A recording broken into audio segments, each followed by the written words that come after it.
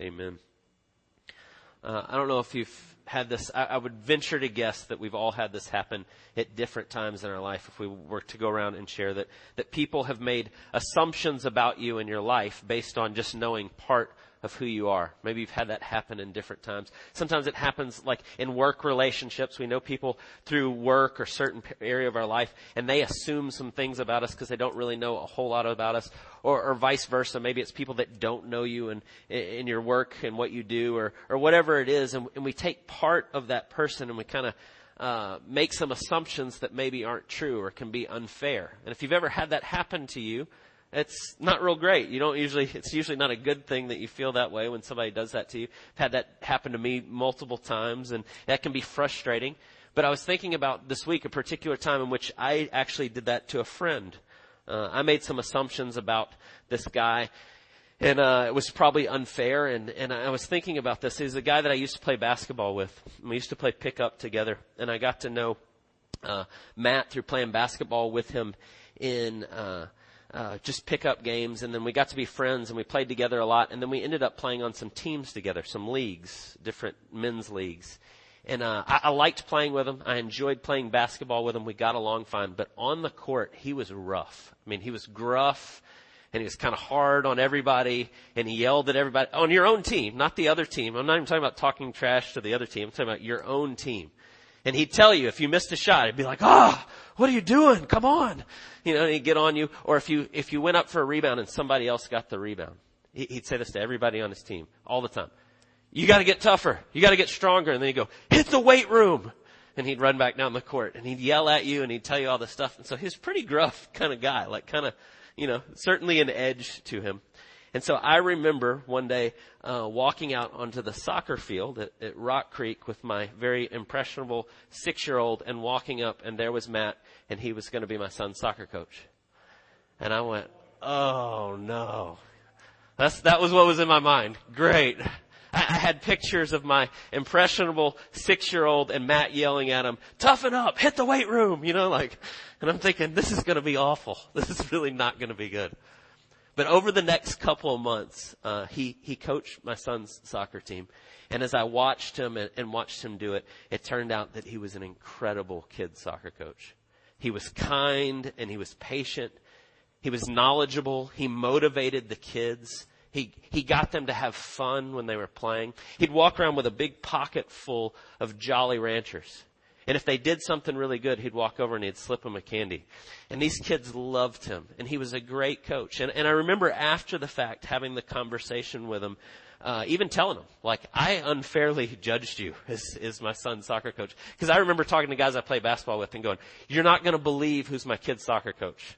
And they were all like, oh, that's going to be bad, right? And it wasn't. He was great. And he was an awesome coach. And it actually kind of deepened our friendship through that. But I had unfairly judged him. I had seen just part in one little area of his life, and I'd unfairly judged him. And so when we do that, and when that happens to us, it can be hurtful and it can be unhelpful. But certainly so, and this is what I want us to think about today, when we do that in what we believe and our worldview and the way we see things, if we kind of make some assumptions and we move out without having all the information, and we start to kind of make some assumptions about the way the world is, I would say as a Christian, as we're talking about the idea of a Christian biblical worldview, we can take our experience and then take part of the Bible and make some assumptions and get off into some things that are not a biblical worldview, that are not a picture of what God has called us to. And so what we've been talking about is how do we guard against that? And there's a few ways that we've said. One, we want to make sure we're reading God's Word and letting it stand over us, and we're reading it in context. We're taking what it says and we're not taking it out of context. Last week we talked about the importance of reading along the Bible, the whole story of the Bible, and making sure we're fitting things in that understanding of the whole and not just part. But today what I want us to do, and I've said this multiple times as we've been in this short series on how to develop a biblical worldview, is I want us to think about how we read across the Bible. Right? If we don't do this, and what I mean by that is what we often refer to as systematic theology. And we take what the Bible says about any given issue and we want to see everything the Bible says, not just part. Because if we do that, if we take just part, maybe based on our experience or part of the Bible or partial knowledge that we have, and then we make assumptions, what can happen is we actually can be doing the exact opposite of what God calls us to do. We are called to glorify God in everything. The Westminster Catechism says the very first question, what is the chief end of man? To glorify God and enjoy Him forever. And glorify carries with it this connotation to reflect back what God is like, to show to the world what God is like. And if we take our experience and we take part of the Bible and we make some assumptions and then we start to show forth what God is like, and it's not what He's like, we're doing the very opposite of what God has called us to do. And so it's important we think about how do we guard against that and how do we grow in that. And one of those things is this idea of reading across the Bible, this systematic approach that we would want to see everything the Bible says about different issues and take the whole of that and let that inform our thinking rather than just taking part or just taking our experience and taking part. And so what I want us to do is just think about this idea of reading across the Bible today. And so what I'm going to do try to do in a short time here is just give you kind of a picture of that, of what that looks like to read across the Bible. And I was trying to think of, well, what subject do we pick and how do we go at it? And this may not have been the best idea, but I decided we're going to talk about the church. And that's a big, broad topic, and so we're not going to cover everything. It's not going to be fully every part of it. But I want us to think about what the Bible says about what the church is and what it does, what God designed it to be. What even is it when we say the church? And so seeing what the Bible says on that, and I'm going to tell you why I picked that to kind of do this as a test case as we think about how to read systematically together about what the Bible says on a subject. And there's two reasons. One, I mentioned the very first week we started in this. Barna Research did a survey just in the last year, and they came to the conclusion that 6% of those that profess to be Christians in America today have a truly biblical worldview. 6%. And one of those things as a pastor for a long time, the last 10 years that I see over and over, is one of those giant holes is the way we see the church. The way we see our ecclesiology. That is the way in which we believe what the church is and what it does and what it's about. And so I see that one. But then what really pushed me to this was something that I read this week. Same group, Barna Research, does all this research on what people believe and why. And they came out with a thing just last week that said this. That since COVID has happened, since the beginning of this year, starting in about March until now, if we take everyone that was part of a local body in America, that was part of a church in America, and we fast forward to, we look at January 1 and then now, like the last couple of weeks, what they said in their research is that 1/3 of those that were regularly attending or involved in a church are no longer involved in a church. 1/3. Now, that's not talking about people who right now are, I feel like I should stay at home and what's best for me is to watch online and be connected in that way. We're talking about people that were maybe doing that and then just stopped, that are doing nothing, that have no connection at all to the church. 1/3. So 1/3 of the church in America has suddenly just gone, I don't need this. Or I don't know what the reasons are. But I want us to think for just a moment about what the church is, because what that says to me is we don't understand what the church is or what it does or what God has designed it to be. And so to help us think about this idea of thinking systematically through it, we're going to use the church as our topic, our subject. And this is what I want us to ask. It's just, what does the Bible say about what the church is and what it does? Secondly, what are the blind spots that obscure this so much in our culture?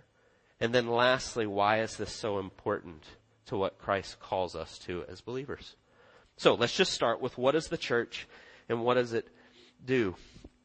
Now, I say this a lot. If you've been around Church of the Apostles the last 10 years, hopefully you've heard this. You've probably heard this many times, but I do say it frequently and repeatedly, and I think for good reason.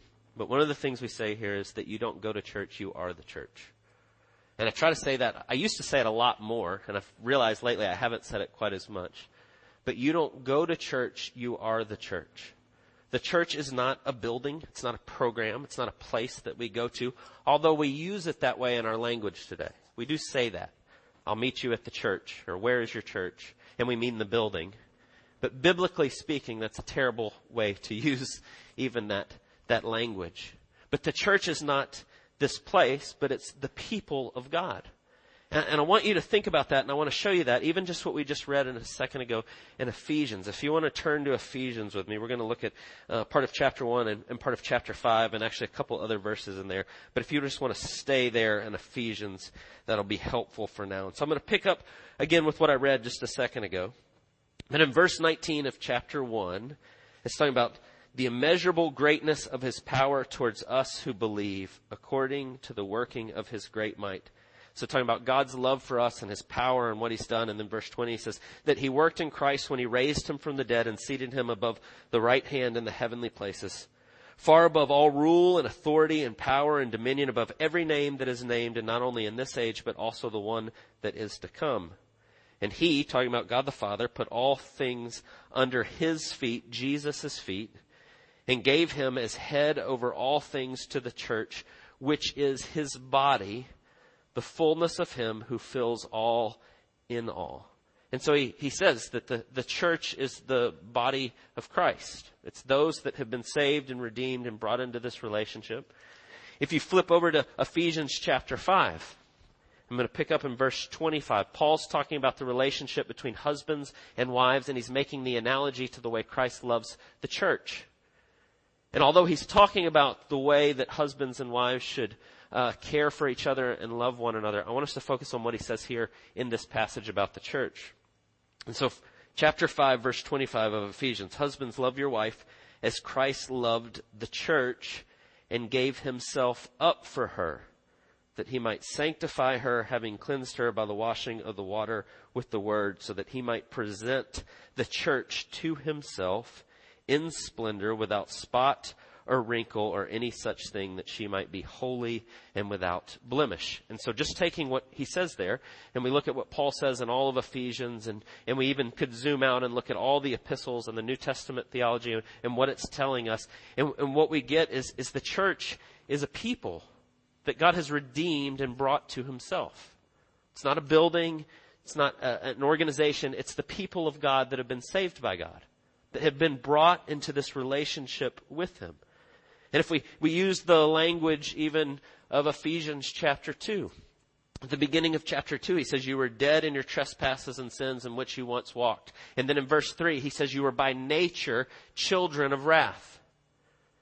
And in verse 4, he says, but God, being rich in mercy, with the great love in which he's loved us, he's caused you to become alive, and you're now this new thing in Christ. By grace, you've been saved through faith, and this is not your own doing. And now you've been brought into God's family because of what Christ has done. And so when we start to talk about what is the church and what the Bible says about the church, is it's these people that God has brought into a saving relationship with him through what Jesus has done. You don't go to church, you are the church. I mean, just think about the language that the scripture uses and the way it puts it together. You then are saved. Your sin has been dealt with by what Jesus has done. You're now a new creation. Now God himself comes and lives inside and with you at all times in the Holy Spirit. You are now the very temple of God. It's not a building anymore. When Jesus dies in the temple, the veil that separated the Holy of Holies and the temple, it's now torn in two because God doesn't dwell there now. He dwells in and with you. You are now the church. You are the dwelling place of God because of what Jesus has done. And so when we say, what is the church? It is all believers of all time that have put their faith in Jesus. Now, if we were to go deeper into kind of a systematic and thinking about how that pertains, well, what does that mean about the Old Testament? I would say the church includes the Old Testament believers. We could go back to Genesis 15 when God's speaking to Abraham. And it says that he counted it to him as righteousness because he believed God. He was saved through his faith and believing what God would do. And so I'm not going to go into that just for the sake of time, but you can read in Acts chapter 7 and Deuteronomy 4. It talks about the Old Testament being part of the church, the assembling of believers. Even though they were believing in what God was going to do in the future, they're still saved by grace through faith and brought into that. And so the church is simply all believers of all time that have put their faith in what God was doing in Jesus. But then I want us to think about the analogy that's used here. Paul uses it here in chapter 1 there in verse 23 when he says, or 22 and 23. It says, he put all things under his feet and gave him as head over all things to the church, which is his body, the fullness of him who fills all in all. And so we see that analogy. We say, well, what is the church? It's believers, but then we're called the body of Christ. And I want us to think about that. But we're also called a family of faith, that we're saved into a family. And so we go, well, what is the church? It's all believers at all times. It's now a family that is the body of Christ. And I want us to think about those kind of analogies that are used in the New Testament.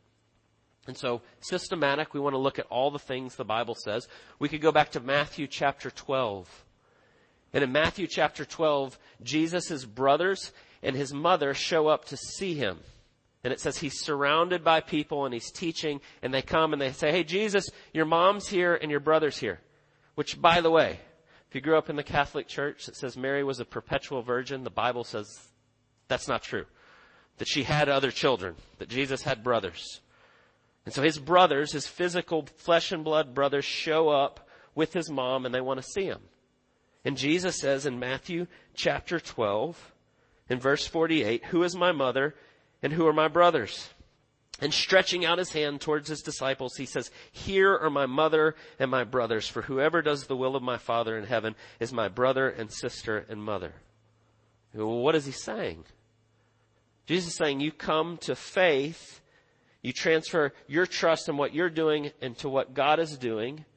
You put your faith in who he is and what he's done for us in Jesus, what the Father has done for us in Jesus, and we put our faith in him, and Jesus says, you're my family. This is my brothers and my sisters and my mother. He said, this is what it looks like. And he uses that language. But then we also see that in the New Testament. Paul uses similar language. 1 Timothy chapter 5. He's writing to Timothy, who's a young pastor. And he's telling them how to love the church, the body of people that God has given him there to care for as a pastor in that way. And what Paul says to him is that don't rebuke older men, but he says encourage them as you would a father. And younger men as brothers, and older women as mothers, and younger women as sisters. And he says this is the way that you should respond to those people that are in your care. You should look at them as your family. You should treat them as brothers and sisters. And that language is used over and over. And if we're doing systematic, we would take all those passages in which it's talked that way, and you lay them out and you look at that and you start to get a picture that's shown. That the church is people that have been saved, that have been brought into this relationship, but that we're called to live as a family. The language of the New Testament, body of Christ, the family of faith, but then also this idea of the one another passages, the way we're to care for one another. And you put all that together, and what you have is the church is a body of people that have been saved that now live as a family, that love and see each other that way. Brothers and sisters in Christ. You can go and read, I was reading this, it's from about 130 AD. Guy writes about the church, and he's talking about how they're different and how they look so different from the Roman culture they're in. And it says they share everything. And then he makes this distinction. He says they have a common table, but they don't have a common bed. And what he's saying is the sexual ethic within them is not like the culture. It's not like this hedonistic, they just do everything. He says, no, they share all their stuff as a family would, but there's sexual purity in the middle of it. And so they stood apart. But what he was saying, what he was writing and saying there is they look like a family. They love each other like a family does. And I want you to think about, so we could go and we could look at the Bible and we could see all the places where it says that. This is what the church is. It's a people that's saved, that lives as a family, that looks this way. But I want you to think about the theological kind of undergirding of that. We could just look at the areas where it says that and not really get to the deeper why. But why does God talk about us as a family like that? Well, simply, God is our Father. If you go back in the most literal sense to the very first people and you talked to Adam and Eve and you said to them, who is your dad? Well, God is. This is where it goes. Every single one of us comes from, He is our creator. He's very literally our Father. That's why Jesus comes and says, when the disciples say, teach us how to pray. He says, when you pray, you say, Our Father who art in heaven. You call him Dad. He is your Father. And so think about the image that's there. And then we have rebelled against him. And we become by nature children of wrath, the Ephesians 2. But God being rich in mercy, because of the great love with which he loves us, he sends his Son, Jesus, who takes on humanity, the fullness of flesh, who is very literal, in a literal sense, now our brother, because he goes through all the same things and the temptations we have gone through. And he lays down his life for us, and he restores us to the relationship with the Father, and we're adopted back in. And so God, our Father, sends Jesus, our brother, to save us into his family. And we're adopted back in because of what Christ has done for us. And so when you read in the New Testament, it talks about how we're a family and we're brothers and sisters and God is our Father. There's very good reason why. But I want us to think about what that means for us as the church. It's not a building. It's not a program. It's not a place. It's a people that are saved to live as a family, to love one another as brothers and sisters in Christ. But then I also want us to just think about that analogy of the body of Christ there that he says in Ephesians chapter 1. To the church, which is his body. And just think about the image that God's giving us and inspiring there as the body. It says Christ is the head of the church and we are the body. Part of that we could say we're to be glorifying God. We're to be the hands and feet of Jesus to the world. We're to show people what God is like by literally serving and caring and speaking the truth to them. But there's also the analogy that Paul uses in 1 Corinthians 12. And he says, God has brought you in to be part of this body, and each one of you has been gifted differently in the Holy Spirit, and we're all part of this body. Some of us are like a hand, and some of us are like an ear, and some of us are like an eye, and that's the language that Paul uses in 1 Corinthians 12. And what he's saying is that God saves us into this community, and he gifts us in different ways. And then Paul says he gifts you in different ways for the good of those around you. God saves us into this that we would then love others in that way. And so we're this body that lives as a family that's here to serve and love and care for one another. And this is what the church is. And I would tell you from what I have seen in my life and what I have experienced that is not usually what people mean when they say the church. And we end up having not a biblical worldview of what the church is. We have something totally different. And sometimes it's because of experience that we've had. Sometimes it's because of ignorance of what the Bible says. But the picture that we're given is something very different. You don't go to church. You are the church to be part of this family. And God has gifted you to serve and care for those around you in wonderful ways that only you can contribute. Because we're all gifted differently. And then he calls us into this. And we gather together to use those gifts. And so that leads us to, well, what does the church do? And what does the church do is it makes disciples that make disciples. It's the one marching order that Jesus gives for the church. Go make disciples of all nations. Baptizing them in the name of the Father and the Son and the Holy Spirit and teaching them to obey all that I commanded. That's what he says to do. That you're now this family of faith and you've all been gifted uniquely for the good of those around you to help make disciples that make disciples. And that's what he tells us. And so one of the ways we think about that or we say that, and I think it comes from a systematic theology of laying out, well, what does the Bible tell us to do? As we say, we want to grow up, in, and out. We want to grow in our relationship with the Lord, with one another, and to those that don't yet know Jesus. And that's what a fully formed disciple looks like. But we are called to do that together as a family of faith that is the body of Christ that is working together to show what God is like. And here's the thing I want us to consider. When we talk about what the church does, growing in that relationship with the Lord and with one another and to the world, I think if we lay out everything that the Bible tells us to do as the church, as this body, as this family of faith, you cannot do it on your own. It's not possible. It's not possible to be faithful to what God calls you to as the church on your own. When it talks about growing in our relationship with the Father, that up relationship, that we are called out to assemble together for his worship, to hear the preaching of the word, to inspire and encourage one another to grow in our relationship with the Lord, to offer our praise. We are made to praise him. Ephesians 1, Paul says it, to live for the praise of his glory. And we're called to do that. Now that doesn't mean you can't worship God at home, on your own, or in your car. You can, and we should be living lives of worship. But it doesn't replace the call to come and do that corporately together. God tells us that that's the way we're designed. And that's his design for our good, to grow in that up relationship. But also when we talk about growing in our relationship with one another, go make disciples. The way Jesus showed us to make disciples is he brings people to himself and he walks with them daily and he's speaking the truth and we're encouraging one another and we're growing in that. So we're called to minister to one another. Ephesians 4, Paul says, pastors, teachers, elders in the church are called to equip the saints, which the Bible calls you a saint. Not because you're perfect, because Jesus is perfect and you are in him, and so you are now a saint before God. And it says the pastors are to equip the saints for the work of the ministry. And we've all been uniquely gifted.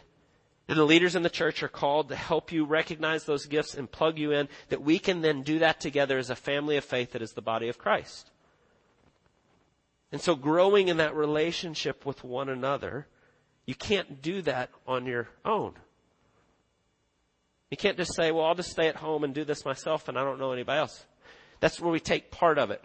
You can hear me say, well, you are the church, you don't go to church. And you go, well, great, I'm the church and I don't need anybody else.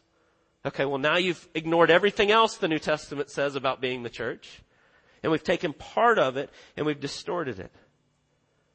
And so to grow in our relationship with the Father and then with one another, we need one another. Can't do that on our own. But then also growing in our relationship with the world that doesn't yet know Jesus. To go make disciples of those that have not yet met Jesus. Jesus tells us, people will know you're my disciples by the way you love each other. How can you go make disciples individually on your own when Jesus says one of the ways that people are going to know you as my disciple is the way that you love others, your family, this body that you've been saved into? We can't do it on our own. We're not called to do it on our own.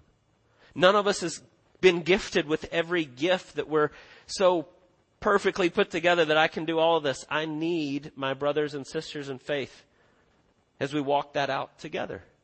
And so God calls us into this as a family of faith, the body of Christ, to go make disciples that make disciples. So here's the question. How do we get this so wrong?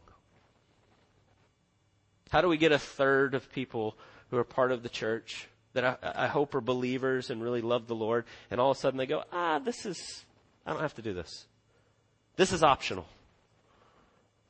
Where do we go off? That we get the exact thing of everything God tells us, so much of what he says, and we go, I don't really have to do any of that. I've thought about this a lot the last 10 years. Of why that's so difficult when we have these discussions about this is what the Bible says. And people kind of, I don't know. And I think it's real clear what the Bible says. And it's all throughout it. And I think part of it is that we live in the most individualistic society in the history of the world. And we take everything and we see it through the lens of God saved me and I have a relationship with God and it's me and God and I don't really need anybody else. And then we combine that with a consumer culture that's everything is commodities, like I'm giving you this and you're giving me this, and if you meet my needs then I'll give you this. And so the church becomes that way. We shop for a church to be part of. And if you do things that I like enough and the way that I like them, then maybe I'll come to your church. You hear the way I said that? Maybe I'll come to your church. There's only one church. And it's a people. It's not a building or a place. And God has saved you into the church to love those around you. Now that doesn't mean you don't go find a church where you fit to use your gifts and where God's called you. That's fine.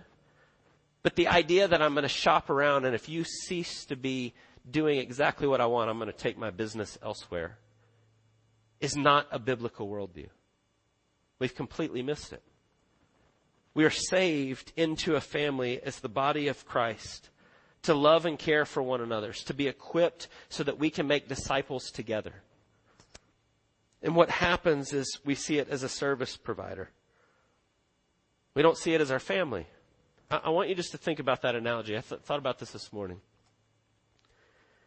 If we are saved into a family of faith, and the church is now our family. I was thinking about this with my children. If I saw my kids once a month for an hour,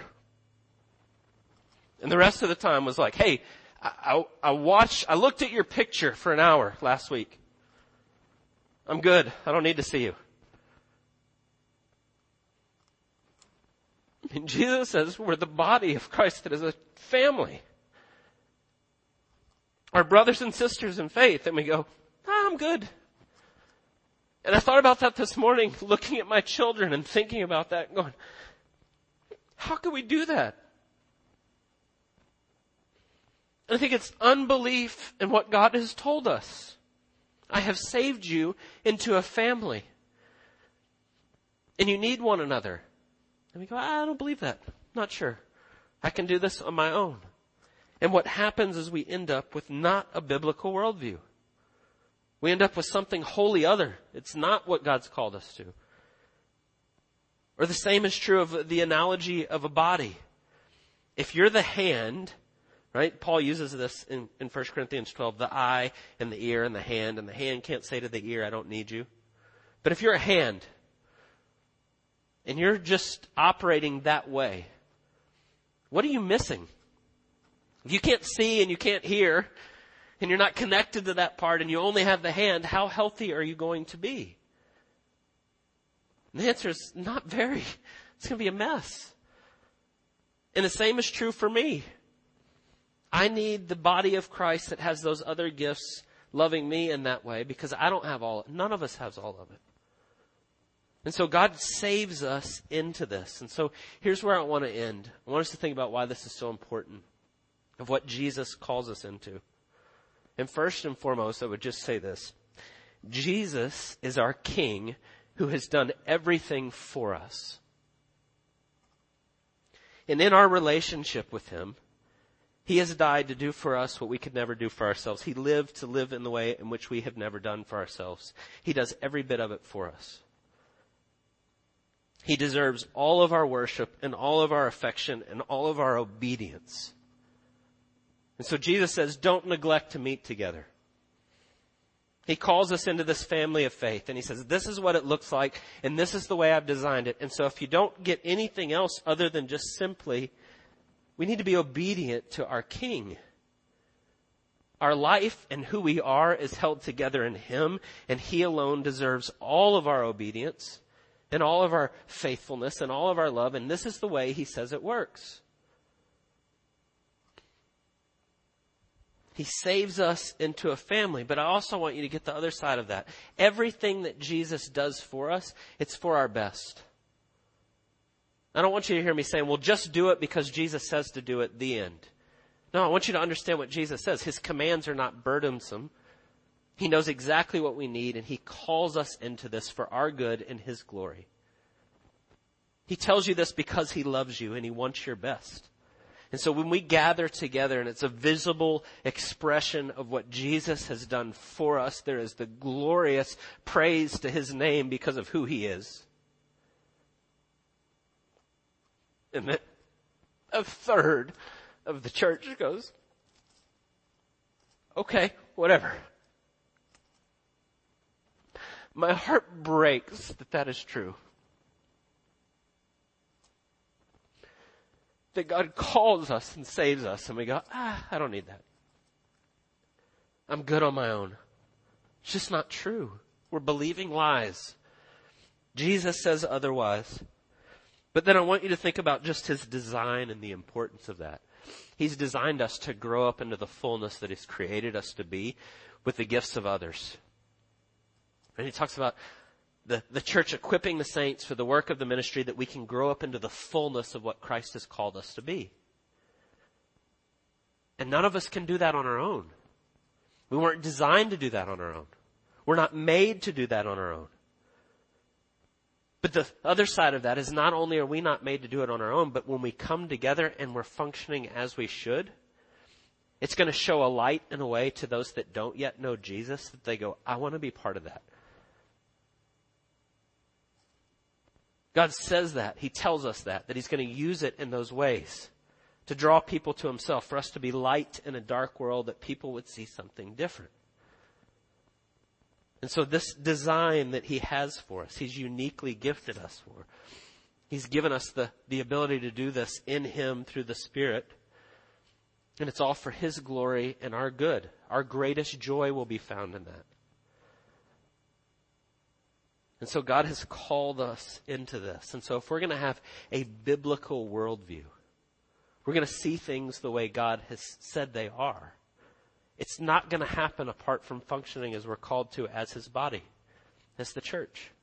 They go hand in hand. And so we read across the Bible to see everything that He says, and then we let God's word stand over us because He knows what is best. So let's pray. God, we thank You for the glorious truth of Your word. We thank You that You love us so much, that You have saved us into a family, that You bring people in our lives that know and love You, that want to encourage us and walk with us in that. I pray that we would see that afresh today.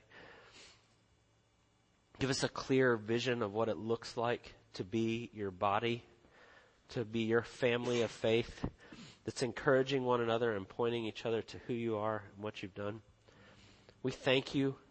We pray all these things in Jesus' precious name. Amen.